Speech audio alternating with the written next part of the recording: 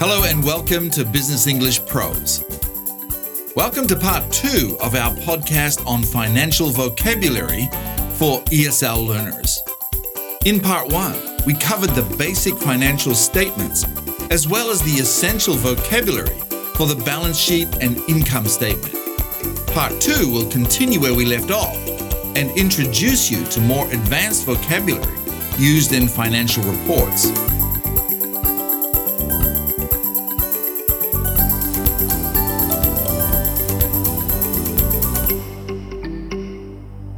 We understand that for non-native speakers, financial reports may seem intimidating at first.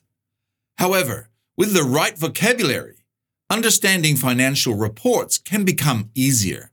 By mastering the vocabulary in this podcast, you'll be better equipped to read and discuss financial reports confidently. Essential vocabulary for cash flow statement. The cash flow statement shows how much money is coming into and going out of the company. Here are some key words and phrases you might see on a cash flow statement. Cash flow from operating activities. This is how much cash the company generates from its main business operations. Examples include money earned from sales, minus the cost of goods sold, and operating expenses. Cash flow from investing activities. This is how much cash the company spends on long-term assets like property, plants and equipment, or investments.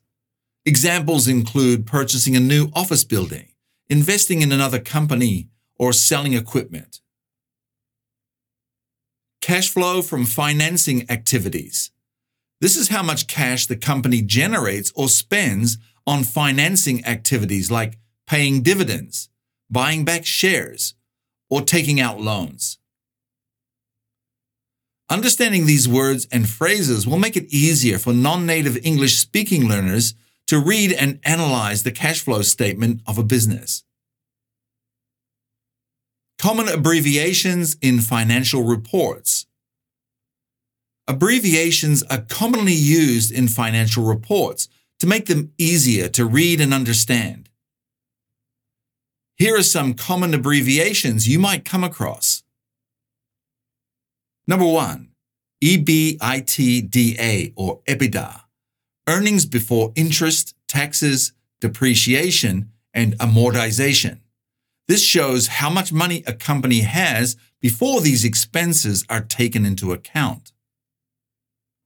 EPS or earnings per share. This is how much profit each share of the company's stock has earned.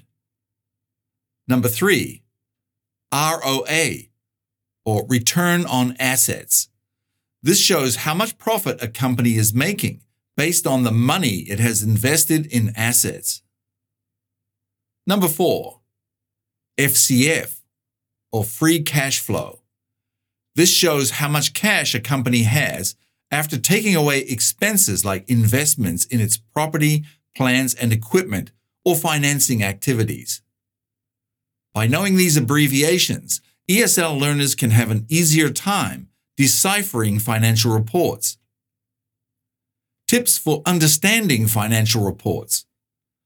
Understanding financial reports can be a challenge for ESL learners. Here are some tips that can make it easier. Number 1. Look for footnotes and explanations. Financial reports can be detailed and complex. If there is something you don't understand, look for footnotes or explanations that can clarify it. Number 2, pay attention to currency and units. Many financial reports are published in different countries and use different currencies. It's important to look carefully at the currency that is being used. Also make sure you understand what units, such as thousands, millions, or billions, are being used. Number 3, familiarize yourself with industry-specific terms and jargon. Each company and industry has its own specific terms and jargon. Try to familiarize yourself with these to better grasp the meaning of the report. By following these tips, you can better understand financial reports and use them effectively. In part 2 of this podcast on financial vocabulary for ESL learners, I introduced you to more advanced vocabulary used in financial reports. I hope that by mastering this vocabulary, you'll feel more confident in reading and discussing financial reports. I also discussed common abbreviations, tips for understanding financial reports, and the importance of financial reports in business. Remember to always look for footnotes, pay attention to currency and units, and familiarize yourself with industry-specific terms and jargon. I encourage you to continue learning and practicing your business English skills, specifically related to financial reports. The more you practice, the easier it will become.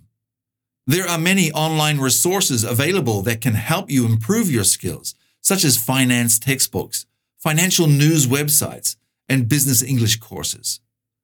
Remember that understanding financial reports is essential when working in business.